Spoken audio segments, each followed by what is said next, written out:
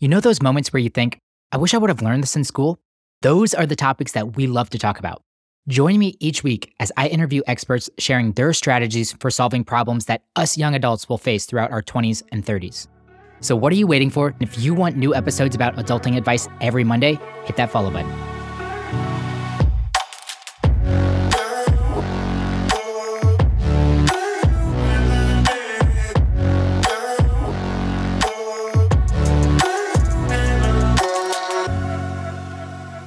I don't want to waste any time on a preamble, so let's get straight into the guest bio today. The amazing Brian Bogert is joining me on the podcast today. At 7 years old, his life transformed in a blink of an eye after he was in a vehicle accident and his left arm was detached, literally detached on the floor. He will talk about that whole story about halfway through this conversation. But instead of dwelling in the suffering, he fully recovered and flourished with a reattached arm thanks to his persistent and proactive focus. Today, Brian is a lot of things: entrepreneur, coach, speaker, business strategist, author, and philanthropist. But he would say his two most important titles are husband and father. It took chasing traditional success for him to realize this, though. At 27, Brian had it all on paper. He helped grow a risk management firm from $250,000 to over $15 million. He had an abundance of money, a nice house, and a cool car. But after being absent from the first 6 months of his baby's life, he put an end to chasing traditional success. He stopped the era of what to begin the era of who. The people in his life have now become his focus. Aside from being an enjoyable speaker to listen to, and I mean like really enjoyable, Kyle was obsessing over how flawless his transcripts were. You'll have many takeaways from this episode, including understanding the critical questions in your life, how to focus less on what and more on who, and how to embrace pain to avoid suffering. We also get into a really interesting discussion about anger near the end of the conversation, so I would stay tuned to listen to that if that's something that might resonate with you. If you don't want to miss an episode, hit the follow button, and if you're a fan of the show, I'd love it if you left a rating and review. Let's get into it. I hope you enjoy my conversation with someone described as the male Brené Brown and the wordsmith king himself, Brian Bogert.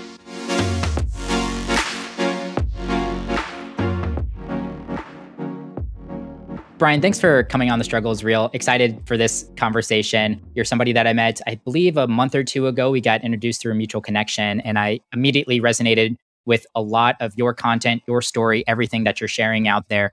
You're a guy that I feel like pulls in a lot of positive energy. So excited for this conversation and to dive into your story a little bit. And we will get to that story here in a second. But let's start with actually something that's behind you. I can see it's still there, the Nike shoe with the orange highlights. Tell me a little bit about that shoe and why it's placed behind you. This shoe was a shoe that my wife designed in spirit of our company. And she did it last year. And, you know, our brand colors, these aren't the exact colors. It's a blue and orange. And I've always liked bright colors. And I've also always liked like the classic style gum type soles and shoes. Yep. And so when she designed these, she obviously was doing it for the benefit of the company, but the really special touch that she did, and I doubt it'll even be seen on camera, but on the inside of the tongue, the word be is written. And the reason the word be is written is because one of my first coaches gave me a tagline that I use often, and it's one of the ways that I center myself. It's be where your feet are. It's, for me, one of those visual checks that I can look down, see where my feet are, and calibrate and know that this is exactly the moment, the place, and who and where and how I'm supposed to be existing. And so the more I can center myself in the moment, the more I can just be, the more I am. And so it was just a really special thing. What's funny about the reason they're on the shelf is my normal size was like about a size too big. And so we decided we'd just order another pair that would fit, because I wear these shoes on stage. But it seemed really fitting that because everything behind me is curated with intentionality, that this has a place up there as well. So I love that question. Yeah. And I love how intentional you are and how well you think about the environment, both from a physical standpoint, a mental standpoint, a lot of different aspects, just like those shoes. I believe, I didn't hear you say it, but I believe you wear them every time you go out and do a speaking engagement as well. Yeah, I wear them every time I'm on stage. Mm-hmm. That's so cool. And you have other things about you as well. You have your tattoo. It's the 3 words. I think it's like trust, surrender, breathe that you have. That is a consistent reminder for you as well. An actual physical reminder on your body. And then joking aside too, you also have like this trust stash, I believe you and your business partner calls it. I think that's more as an inside joke, but also you kind of embody that in a sense as well. And you've really kind of embraced that piece. When did The intentionality, all of this intentionality, was this always something that you have done, or has this recently come up in your life? I would tell you that I have always been very intentional, but I've been even more intentional about being intentional in the last few years. The reality of it is I don't believe that we can be intentional with anything that we lack awareness around. So much of what I talk about, as you know, is this first step of really understanding how do we raise our level of awareness. And so I've only been able to be as intentional as my awareness would have allowed in prior periods in my life. And so I pride myself on the fact that intentionality is something that I do, deploy, and operate in so many areas of my life and have for a long time. But it's those areas where I've been blind and I've lacked intention that I now have had the opportunity to start shedding additional layers in my life to get more clear on those pieces. And the more I align with intentionality in who I am, I mean, every single thing on that shelf has a reason that it's there. Every single piece in how I approach elements. And there's a lot of stuff that for our insiders, they know that I've got little embedded pieces baked in as well. There's a time set on that clock, which matches the exact same time on the pocket watch that's tattooed on the bottom side of my arm. There's a level of intention to almost everything I do. And I believe that it's with intention that we start to create influence in living authentically with the core of who we are and allowing that to amplify who we are into the world so that we can really reach and impact those who we want to impact. And so for me, intentionality is just a way of existing at this point, but I'm consistently looking for ways to take it deeper. That's interesting. And I've heard intentionality come up a couple times on this podcast, everything from the sticky notes on the bathroom mirror to, other people wearing very specific things like your shoes whenever they go out and do something that they want to bring some real intention to. Is there something that comes up recently, that an area of your life that you wanted to put more attention to, that you taken this or done one of these, things to bring in some of that awareness? Yeah, with my son, a lot with my son recently. My son is probably the most similar to me in our household. He's also the most different in some ways, which is really fascinating because we really do understand each other with how we vibrate, how we think, how we operate. But because of the familiarity, there's also blocking points, right? Because where we are insecure in ourselves, we project into others. And so with my son in particular, there are certain things and patterns that have developed as he's grown that I recognize were hurdles, challenges for me in different ways. Maybe not the exact same way he experiences it, but a lot of my past with my son, I think, has been through a lens of me trying to protect him, but protect him in ways that maybe he didn't want to be protected. And so even as young as 8 years old, it's something as simple as recognizing that we are only going to have impact and influence when someone is open and willing to receive what we're giving to them. And there were patterns in how I interacted with him early that would have caused him to be hesitant or to be a little more reserved with me in moments. And so I've been very, very intentional investing in our relationship and resetting some of those patterns that have been developed and taking ownership real time to establish a different level of trust in the way that we engage and interact so that he can really feel confident knowing that what dad says is also what dad means and that dad genuinely wants what's best for him. But a great example of how this came together is, right, I know because I know him so well what he desires. And this isn't like me projecting on him what I think he desires. This is legitimately, I have a good understanding.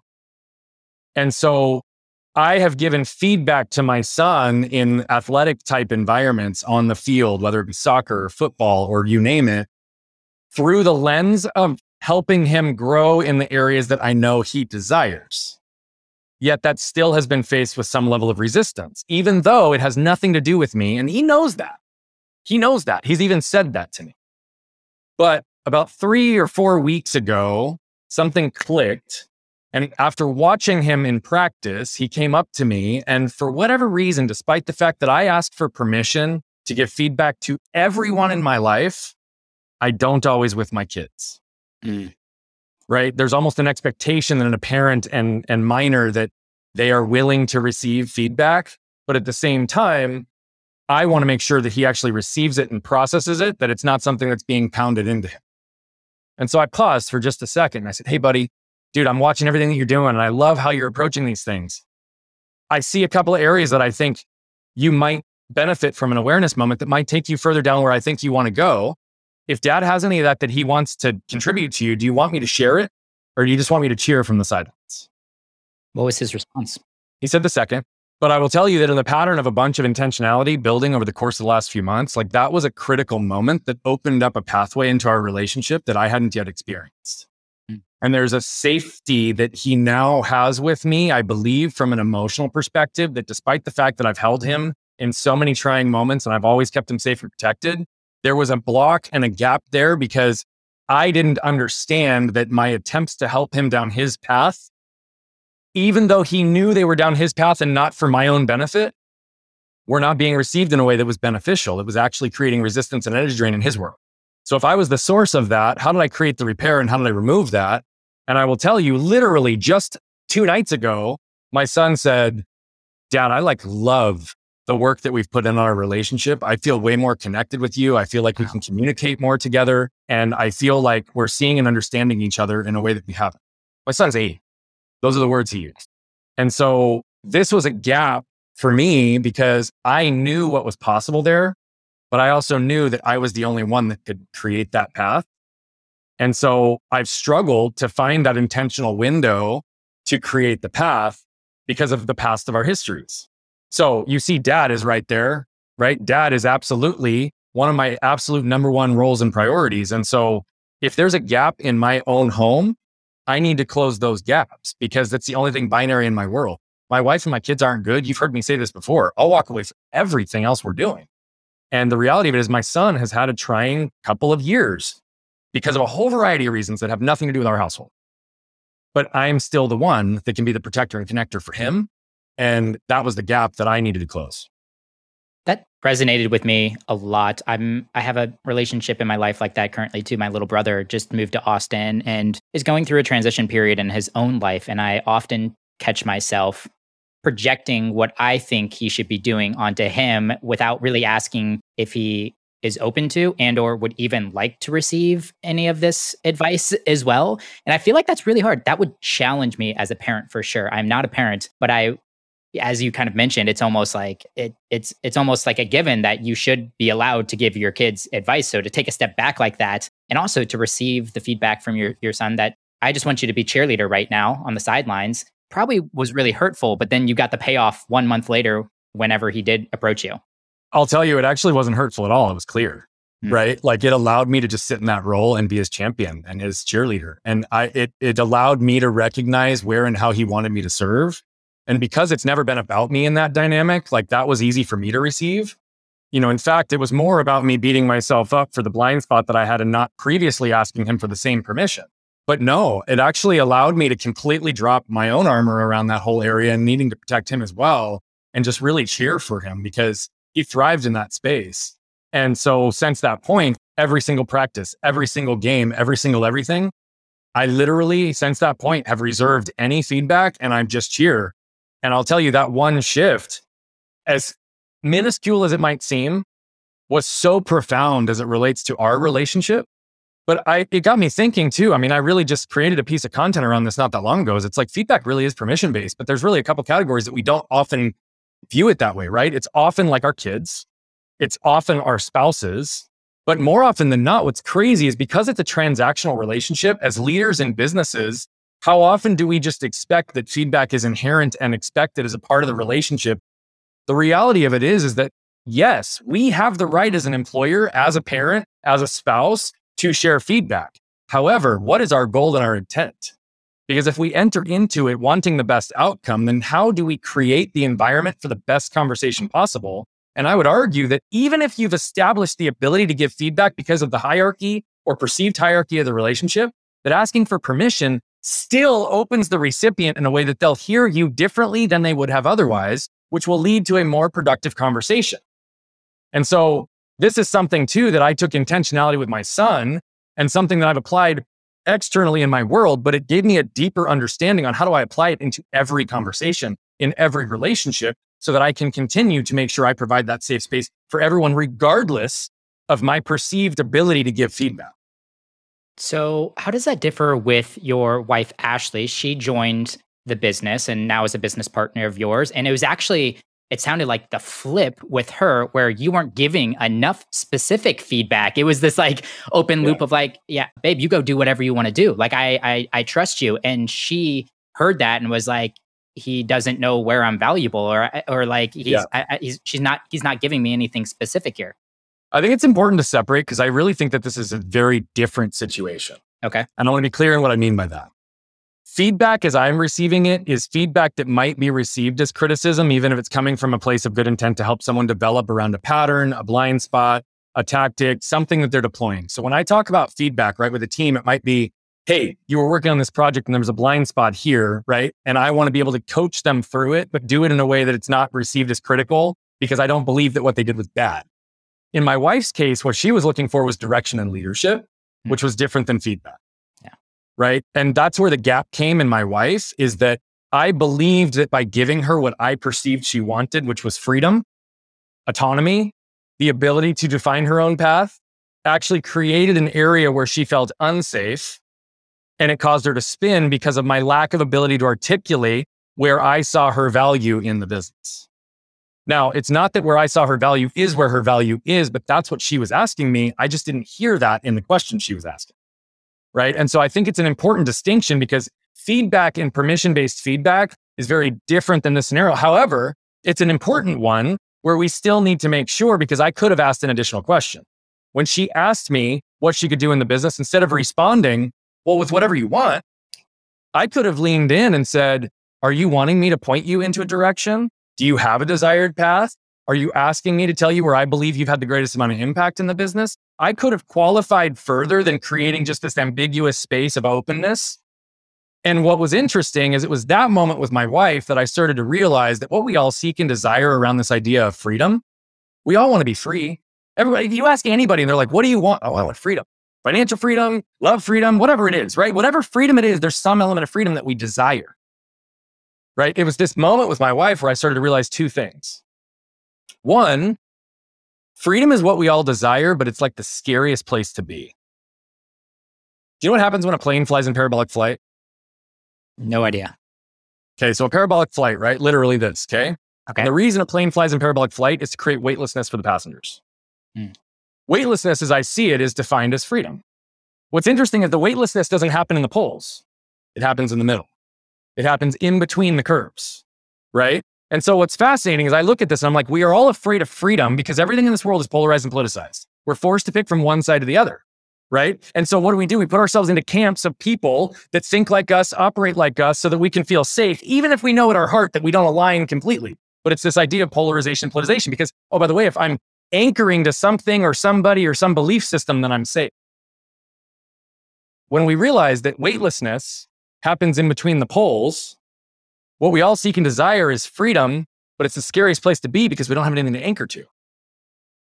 So what I just want everybody to understand, and this is what I was realizing with my wife, is that the reason it's the scariest place to be is because there isn't a strong enough anchor in you. And so the reality of it is we have the ability to be the anchor, but as leaders in life and in business, and in this case, I needed to be the anchor until she could find her own in the business. So the freedom I was giving her was actually like drowning in the middle of an ocean because she had nothing to grab onto to save her life. All she wanted was a life raft to just say, just give me something to float on until I understand where I'm going to swim myself. Yeah. Right? And I didn't give that to her because I didn't recognize that that's what she needed. Again, I'm really clear, dude. I've got so many blind spots. There's so many things that I continue to learn and develop on, but this is one of them, right? My wife, I gave ambiguity. I gave freedom because I believed that's what she wanted. What she really wanted was me to tell her, this is where I see all the value, and this is where I see the greatest amount of impact when you show up in the business. Because that she could anchor to, and that she could live within until she could define her own rhythm. So thank you for that question. I thank you for also letting me separate the two, but they're different, right? Feedback is different than leadership and direction. Both are important, and both tie us as the protector and the connector in those environments. But the way they're nuanced is important to understand.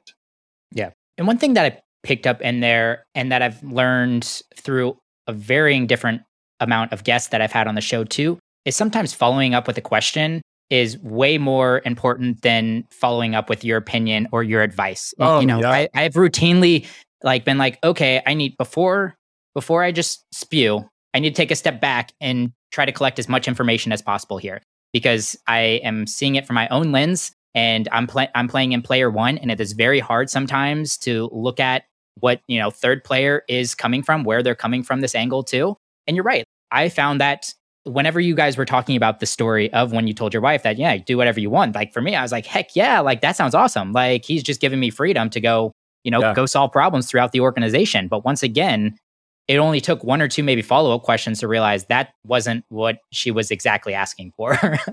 Yeah. Yeah. And, again, we all have those blind spots. And I think those that are closest to us are the ones we have got the biggest blind spots with. And so with my wife and my journey, right, this is the first time that we've been in business together. Mhm. Though she's been my partner in life for going on 16 years, I've been an entrepreneur for most of that time. In the last 12 to 18 months is the first time she's ever wanted to be involved in the business. Yeah. So we are now going down this new path as business partners and recognizing that we're wearing different hats. It means we're learning new skill sets and new, deeper ways of understanding each other in different ways that we can communicate and connect. And so, I'm far from having it all figured out. I don't know what I don't know. I just try to raise my level of awareness, like I said, so I can be a little more intentional in everything I do. Have you guys made any rules around separating business and family time? Is there a specific time you guys can discuss certain things? And is there a certain time you can't discuss, business matters? For example, like at the dinner table or something? Yeah. And it's not like hard and fast at the moment, but there's a couple that are pretty hard and fast. The one that I would tell you that in rare exception, this gets broken, but we are very disciplined on at this point. We don't talk about business when we're in bed, period. If we are in our bed, that is the time for us to be connecting with each other, having conversations, watching a show, listening to something, whatever. We don't talk business unless it is absolutely essential. And there have been times that we've done that, but it's mutually agreed upon that we do so. And so that's kind of like the barrier, whereas the second we're in bed, no business talk. I traditionally try to honor the fact that she is in, mom mode and every other mode in the morning. And so I'm a morning person.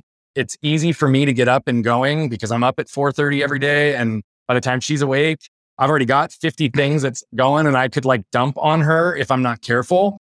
Though it's not a hard and fast rule, it is a boundary I try to respect, which is to not talk to her about business until the kids are out of the door, whether I'm taking them or she is, right? It doesn't matter which, but giving that space in the morning for her to get her day going. Outside of that, we try to protect dinner and bedtime with the kids a lot. I typically leave my primary phone in my office casita when I come inside at night until the kids go to bed and I do my roundup. So I have at least 90 minutes of really intentional disconnected electronic time so that I'm just very present with them. Those are the ways that we try to set our rhythm. Outside of that, because we communicate so freely about it, we've got a pretty open flow. If she knows I have to get stuff done on the weekend, she'll even say, hey, where are 2 hours that we can find for you to get this done so you can be very present with us the rest of the time, right? We are consistently looking for ways to do it, but really the only hard and fast rule is no business in bed.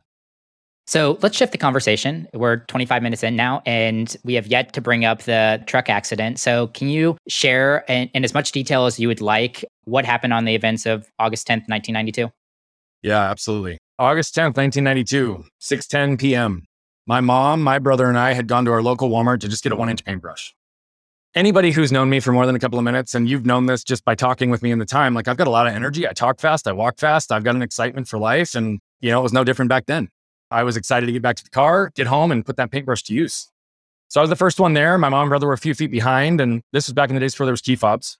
So I had to wait for my mom to literally reach into her purse, grab the keys, stick it in the door, and turn the key so we'd go on their way. And as all of that was happening, there was a truck that pulled up in front of the store, parked, and the driver and middle passenger got out.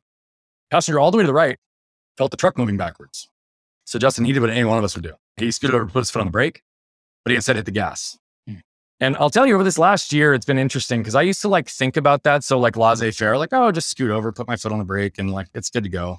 But then I started to realize if I was in a truck moving backwards when I wasn't in the driver's seat and I was the passenger, I would probably have a sense of panic, hurry, and I would be rushing to raise that knee up as high as I could and slam it on that brake pedal. And I'm confident that's what happened because when he missed the brake and he hit the gas, all that force went into the gas pedal and he catapulted up onto the steering wheel, up on the dashboard. And before you know it, he was catapulting 40 miles an hour across the parking lot right at us with no time to react.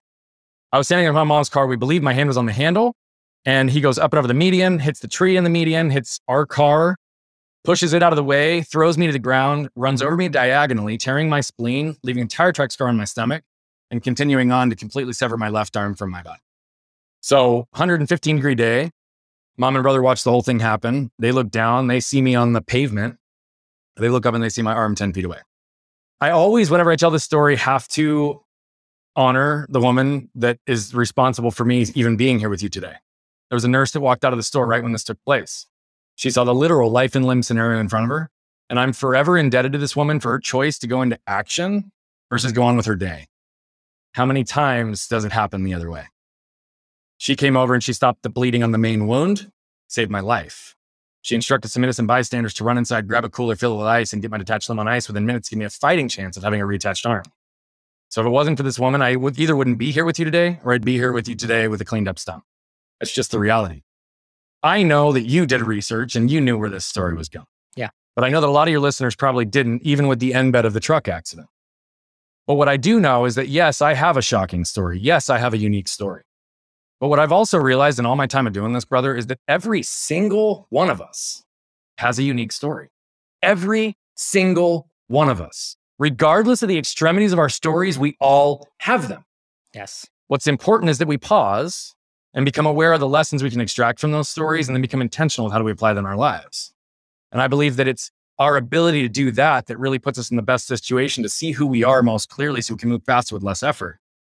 And a couple of the core primary lessons came directly from this. And so I'm sure we'll unpack a couple of them today, but that's the story. And that was really kind of the beginning of life as I know it, which ironically enough is coming up on its 30-year anniversary here in a few days. Wow. Are you doing anything special to celebrate? You know, it's interesting. Like, it's funny. I love that you appreciated the celebration because that's truly what it is for me every year. It's not like a remorse. It's not a reflection from a negative standpoint.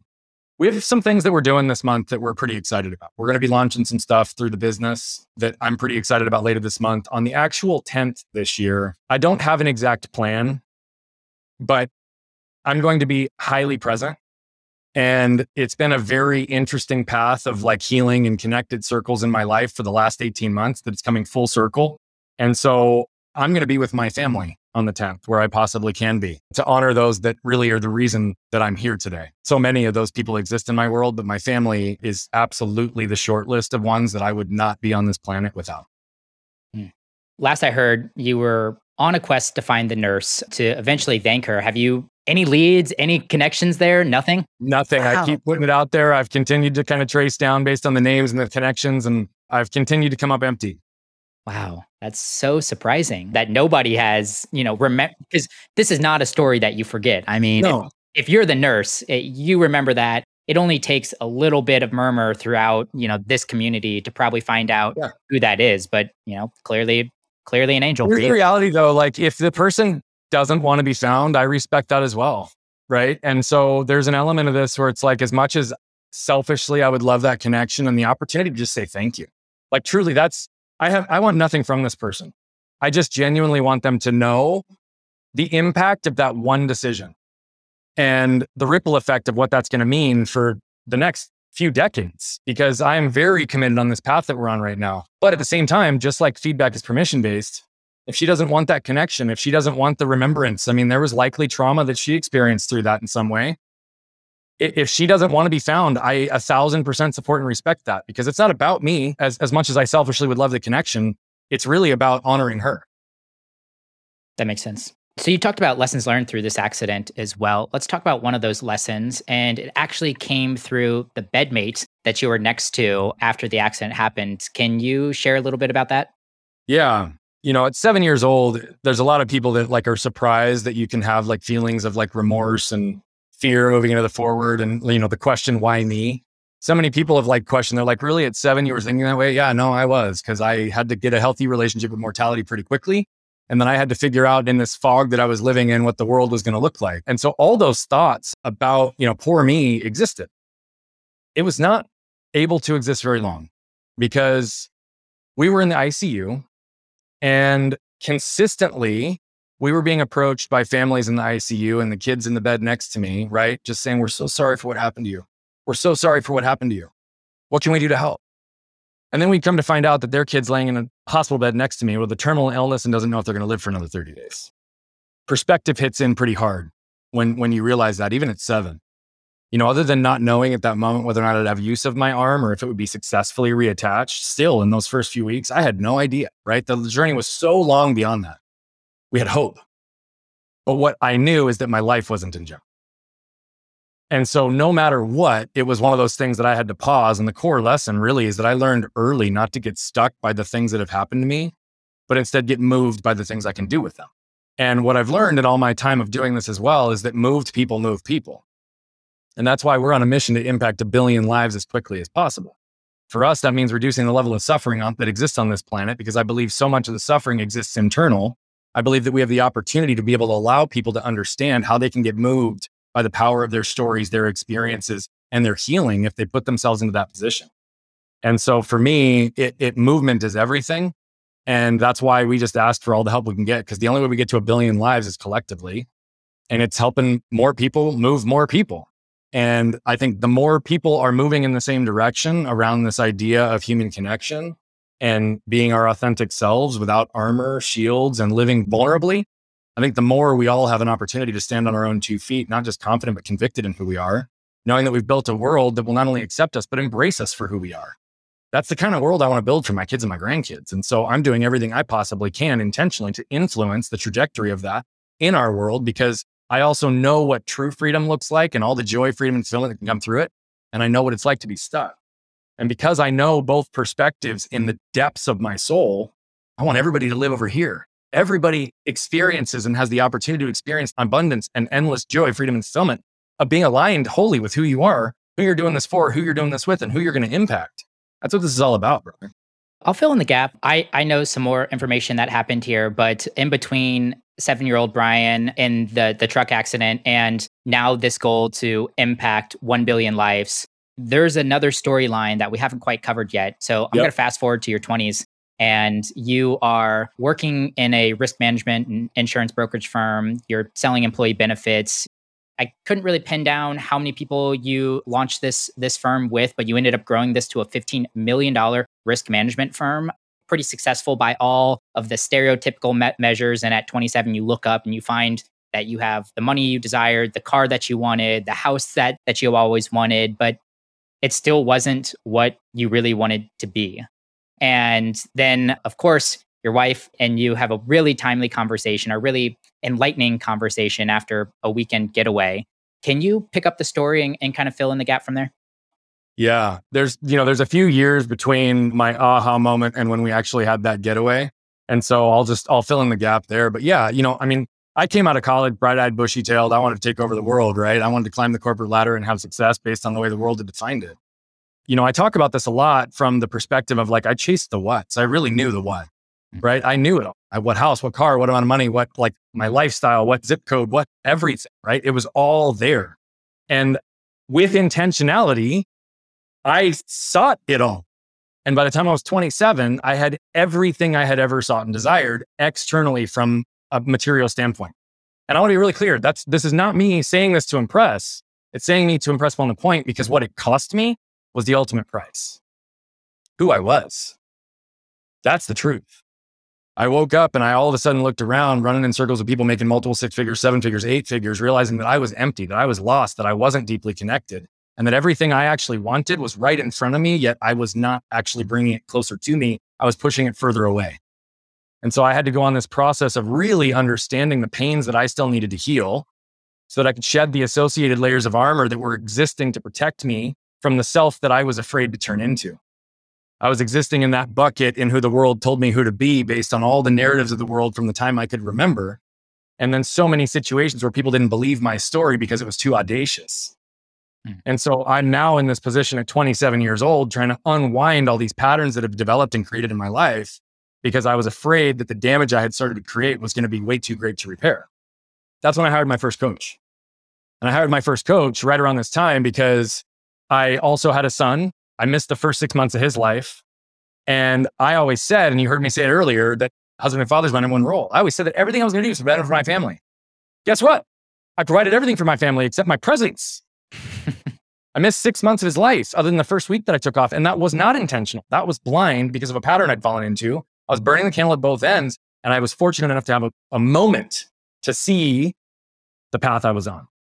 And that's when I sought out help because I didn't have the people in my life. I didn't have the skill set. I didn't have the intellect. I didn't have the tools to be able to figure this out. So I hired my first coach, and a month into working with me, he said, Brian, you got to be doing this. So what are you talking about? He goes, Brian, you build people, you build businesses. He's like, why are you not getting compensated for it? And I was like, oh man, because it's not about me. I mean, I'm trying to help all these. He's like, no. He's like, Brian, this is what you do. Why are you not doing this? And I said, yeah, whatever, buddy. I'm paying you a lot of money. Not tell me how great I am, but tell me figure out this other stuff. Right?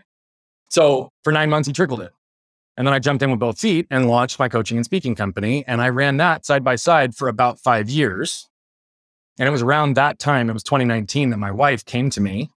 I had some other health stuff that took place. We did have this magical weekend, which, by the way, we just revisited that same location that we went to in 2019. Oh, cool. 2 weeks ago. And it was like a beautiful full circle moment. Mm. Yeah. Where was it? It's called Savannah Wellness Resort. It's up in Cave Creek, Arizona. And it's just a really incredible, quaint, removed place. And they do sound healing and myofascial release and aerial yoga and like all these things that are included in the overall process of like their experience. And so we went in 2019 and, she gave me a truth moment.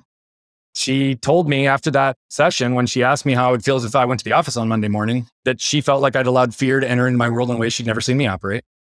She felt like I had convinced myself that we needed the status, the money, and the prestige of this firm that we'd built that was still growing by double digits. And that she ultimately thought that I was hiding in a lot of ways. She felt like I didn't see the fact that I was barely scratching the surface of my potential, nor was I having the impact on the world that I wanted. And, the most important thing is she said, I don't really care about any of the material things. I don't care if we live in a cardboard box in the corner. What we need is 100% of you. So despite the fact that I'd raised all these levels of awareness and intentionality to get back to the core of who I was, I still wasn't living to the core of who I was because there was still some unhealed pain and some undealt with layers that I needed to still go through. But as I was swirling in my shame, flooded in my fear, drowning in my doubt in that moment, it allowed me to actually see what I needed to focus on. And so that's what I did for the next 3 months. I just spent a lot of intentional time really making sure that I understood what was keeping me stuck there. But that's ultimately when we leapt out and left. It was shame primarily that kept me in that space. Shame that was deeply embedded in a whole variety of ways. And it's not so much the primary narrative, which is I'm not worthy, I'm not good enough. It's the secondary one that I credit Brene Brown for understanding. It's when you shut that down, you show up in the arena, you're ready to go to battle. It's who do you think you are? You see, everything major I ever did in my life up until that point, even though everything I had and I wanted by the time I was 27, I also felt the need to apologize for all of it. Every single time I had greater levels of success, I lived bigger, I did more. I felt the need to pull the throttle back in my life because I felt like the bigger I lived, the worse I was making other people feel. Really? And so there was lots of these elements that were really embedded that I had to unpack and really understand like where shame was actually showing up in my life, how it was moving in my body, how it was moving in my world so that I could move through it because it was truly something that impacted my relationship with my wife and kids, my business relationships, my ability to give and receive money and to be able to amplify everything we were doing. So despite high levels of success already to this point, I was limited inherently because of the shame filter that I viewed the world. And so that was really the beginning process of me starting to understand that the closer I can get to the core of who I am, and the more I can live in alignment and congruency with who I am, the more all the what's in my world become a manifestation of who I am versus chasing the what's and losing the who. You can actually have both. You can be deeply aligned and connected with who you are. And if you are doing that, you will not only influence a greater amount of impact in those people in your life and with whom you're going to impact, but as a result of being aligned and congruent, you also don't have as much resistance and energy, and you don't have as much interference, and you have the ability to receive at an even greater level. And so all the what's become a byproduct of the who. It's a completely different game. And that's something that I wished I would have understood and would have been taught. But frankly, our society isn't built to endure and support that type of education to support individuals. The reality of it is we want everybody to go down the path of who the world has told them who to be so that the rest of us can feel safe. Things that are different, things that are unique, things that are authentic often create threat for many people who aren't secure in who they are. So there's all these dynamics of the way shame and toxicity and the word should impact and limit the way that we can live as people.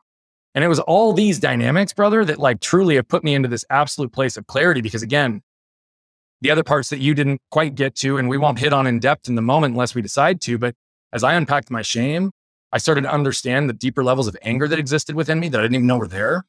I started to realize the impact I was having on my wife and my kids. And truly, the damage was even far greater than I imagined when we originally started talking about this. And so again, I had to shore up my own foundation if there's any chance of creating leverage and scale to create the perpetual impact of a billion lives. So for me, I'm a big believer that everything begins and ends with you. As one of my friends, Alex Sharfin, often says, if you're constantly putting out fires in your life and your business, there's a good chance you're the arsonist. Mm-hmm.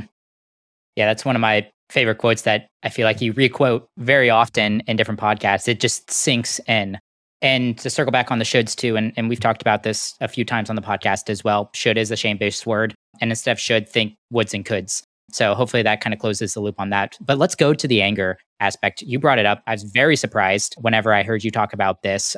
You had to overcome anger, and there was a lot of unraveling there. Can you expand on that? Share a little bit more in that space? Yeah, absolutely. This was like last March and April, so 2021. I walked away from risk management and employee benefits consulting to help people discover who they are, who they're doing this for, who they're doing this with, and who they're going to impact.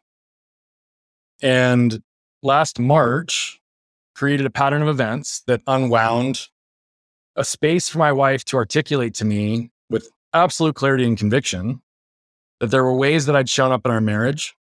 There were things that I had contributed and created towards a pattern in our relationship that had all compounded to her losing who she was. That was a soul hit. The singular person and soul that I care most about on this planet, other than myself, was telling me that I was responsible or at least significantly influencing her ability to lose who she was, despite the fact that I'm helping the world discover who they are. That gave me enough reason to pause just in and of itself, but it's put us into a pattern over the next 6 weeks to really kind of unpack it a little bit further. And it became very, very clear that I was dealing with a deep, dark, hidden level of anger. You've probably heard me say this as well. It was buried so deep, it could barely be excavated. I didn't even know it was there, right? Despite her attempts to bring it to my awareness multiple times, but it didn't show up anywhere else in my world. And so it wasn't something that was prevalent. And in fact, when I went out and I started talking about this, and I started owning it even with some of our closer relationships that I would have figured would have experienced it the same way that she did, almost all of them were like, wait, what? You're angry? I had contained it so tight that the only people that really saw it were those closest to me. I didn't see it. I didn't allow myself to see it because it wasn't aligned with who I was, which meant that it also tapped my shame even more. But what's funny is anger is a secondary emotion, and mine was a byproduct of my shame, but my anger also triggered my shame. So it was this crazy cyclical loop that I had to really get clear on and understand. But when this happened, I handed my wife my phone and I said, I need you to clear my calendar for the next 10 days. I need you to keep my phone for the next 10 days. I don't want any external communication with anybody because I have to go through my own inside out methodology to really understand where this anger came from, right? I had to apply what I knew I do for others and I've done for myself with helping awareness and ownership and getting to the root and being able to move through my emotion at a deep level. I made a promise to her that day that I was going to do everything in my power to ensure that the negative effects of anger would not impact our household as a result of me again. Knowing that I could not promise that it wouldn't happen, but that I could do everything in my power. And I also committed to her that at that moment, I was going to do everything in my power to also pay attention to and break the generational patterns of which I probably continued and passed on to my kids. I'm very proud to say that 18 months later, the negative effect of anger has only happened in our house as a result of me 3 times. I had to get really, really clear on where and how this all took place. And, though I don't always talk about the roots of my shame and my anger in external faces, because I believe that so many of those are mine, and that is one of the areas that I will protect. That's my information. I can share some of them. One of them was very clear because a few days after this took place, I witnessed a pedestrian accident where I watched a kid get run over by a car. This was 3 days after I discovered my anger. And I went into a complete panic attack while I was driving because the amount of information I received simultaneously in that moment from the entire environment, from every person that I was around, from the individual on the ground, the parents, everything, as well as me receiving my own information, I saw images of my own experience that I'd never seen before until last summer. They were locked and hidden so far and deep away in my brain that I hadn't seen them, I hadn't experienced them, I hadn't understood it. And so I got home in the 5 minutes and I literally just was in the fetal position and hyperventilating in tears for the better part of an hour without my ability to even tell my wife what was happening. I could not calm myself down. It was a complete panic attack. But it was also a gift because it gave me a pathway and an opening to really understand some of the areas that I was angry about. And it allowed me to understand some of the disconnections I have with my own physical body, the lack of trust I've had, the anger that I've actually had around the pain that I experience on a regular and consistent basis. The fact that I sometimes need to have, in fact, often, a 2-hour morning routine just to get myself up and moving in the morning. I was carrying resentment, frustration around despite the fact that I am here, I am living, and I am a happy, healthy, and productive human being. And so understanding all these dynamics, it was important for me to see some of those roots that I could start to move through it. But really, then it really got down to understanding with a high level of awareness how anger was moving through my body, right? Not just the root source of that emotion, but like, how is it actually moving? Because anger moves through my body differently, just like shame does, right? And then I had to understand, where are all the places that I'm getting triggered, right? And when I say triggered, that doesn't even mean it's legitimate, because often when I say trigger, it's those unhealed, unprocessed emotions or situations in our lives that trigger us and transport us back to a place that isn't from this current moment. So when I say triggered, it's not even a negative. It could literally have been my son jumping on me with love, but I'm on sensory overload, or the dog's barking, or any number of things. I had to start to understand, what are these things that I'm getting triggered by, so that I could actually challenge the intellectual and emotional narrative around each one of those situations to see, is what I'm reacting to actually correct to this moment, or is it a conditioned, embedded behavioral pattern because of this trigger from so long ago? When I can start to slow myself down long enough to pause, just to ask myself an additional question, take a breath, or reframe a scenario, often what I was finding is that I was reacting more than I was responding. When I was reacting, I was creating damage. And now that I have the ability to respond, there's no need to repair. But it also means better communication, better connection, better established trust all the way around, more ability to be even vulnerable and courageous in my own self, which leads to a deeper level of intimacy in every relationship that you exist with. And I don't just mean that sexually. I mean that legitimately. Like, your connection improves when you actually understand how to drop the armor and heal yourself by allowing yourself to feel long enough in order to heal. That's what the process looked like. I had to put myself into some dark places to really understand what I could extract from it and how do I move forward, because I wasn't going to allow myself to be confined by the demons of my past just because I was stuck in these patterns. And so anger was really real. And it's something that I'm actually really like, this is probably the most profound movement I've made in my life, is the ability to put myself into a place where I don't feel the anger emotion hardly ever. What's crazy is I get triggered by shame still frequently. That doesn't mean I live and exist there, but I get triggered by my shame often. But what I can tell you is that I do believe that because anger is a secondary emotion, it's one that I could dispel and diffuse a lot more effectively. And it's allowed me to really recognize that in those moments, I've got way more influence and control than I ever thought. And my wife, not long ago, in a conversation for the first time, was actually amazed and impressed and said, I was conditioned and believed for so long that the only thing you could emote was anger. Yet she hasn't seen anger from me in months. And so it's something that I'm very proud of, and also ties us back full circle to the intentionality with my son. Had I not been able to dispel this, diffuse this, understand this, move through this, I wouldn't have the relationship with my son that I just described earlier. Brian, I think that's an amazing place to wrap up our conversation. I have been really touched in multiple different ways through this conversation today. The intentionality, of course, one of them. So thank you so much for jumping in and providing so much insight and wisdom, especially on a day where you're struggling with some loss too. Thank you. Thank you for the chance to comment. I just found out news last night from a good friend of mine that I actually met through the hospital. We spent a lot of time developing philanthropic programs and co-led a group that we raised multiple six figures and gave a bunch of grant cycles back to the hospital. Just an incredible human being. He lost his battle with life yesterday. I don't know all the details yet, but he's one that showed up every day fighting for others. He showed up every day trying to shine his light and show others what's possible through his own struggles and adversity. And he's now on a short list of individuals that are motivation for me every single day. And so I couldn't think of a better way to honor him than to be present and honor the universe and the connection and the conversation that we were going to have today. Because just like he was a living example of not getting stuck by the things that happened, but getting moved by what you could do with them. And he showed people that every day. Well, you're definitely honoring him. And it's an honor to be one of your 1 billion too, that you have gone on and affected. And if people are interested, they really resonated with something you said today, where's a good place to get connected, learn a little bit more? I think you have something to share with the audience today.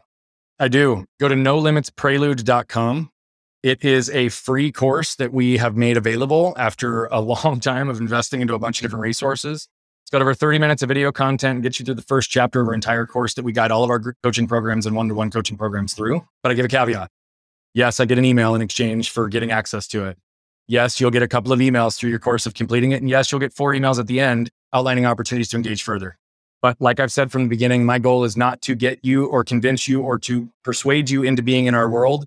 My hope is that you'll invest in yourself, whether it's with us or someone else, But if something moved you, I just ask for your help in moving it through the world, whether or not you engage with us formally, because that is how we create this impact.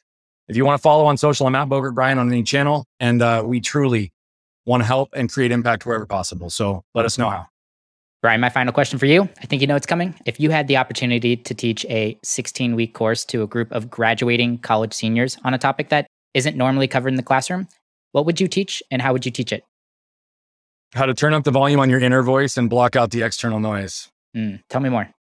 I would work with all of these individuals to really understand where and how they can raise their levels of awareness in the current period, where and how they can unpattern and unwind the things that have been conditioned into them through the formal educational system, through the ways that we've been constructed as a society, and to really allow them to lean into who they are in their authentic voice, whether or not they can live in that moment professionally, or at least just allow themselves to further align and give themselves permission to say and feel and do the things that are necessary. I often believe that the sources of suffering are the things that are left unsaid, the things that we lack permission to feel or say, the things we lack permission to do, or the things that are left undone. And so I would give a space for each one of these individuals to understand with absolute clarity who they are, who they're planning to impact, and the work that needs to be done to heal the pains of their past and shed the layers so they can be free moving forward. Because if they live in alignment with who they are, if they can perpetuate and understand that their internal voice is their barometer, not the external one, if they can put themselves in a position where their internal voice can raise their level of awareness without also simultaneously raising the level of judgment they have for themselves, but allow themselves to see themselves as objective and future focused, then we're creating a world where so many people can create pathways to connect with each other. And I would show them the way to get back to who they are. Brian Bogert, man. What a fun conversation. Check him out on social, guys. Go check out that course if that's something that you're interested in. Brian, thank you so much for coming on and sharing time with me today. Thank you for building a platform for me to pour good into the world, brother. Thanks for listening to the episode. As always, I appreciate your kind words. If you want to leave us a rating and review on your podcast player right now, that would absolutely make my day. If you want to find episode show notes, our blog, and other great resources, head over to tsirpodcast.com. If you have follow-up questions, an idea for a future episode, or just want to say hi, we have a contact form on our website, and those messages go straight into my inbox, and I promise you, I will reply. But all right, guys, I really appreciate you tuning in.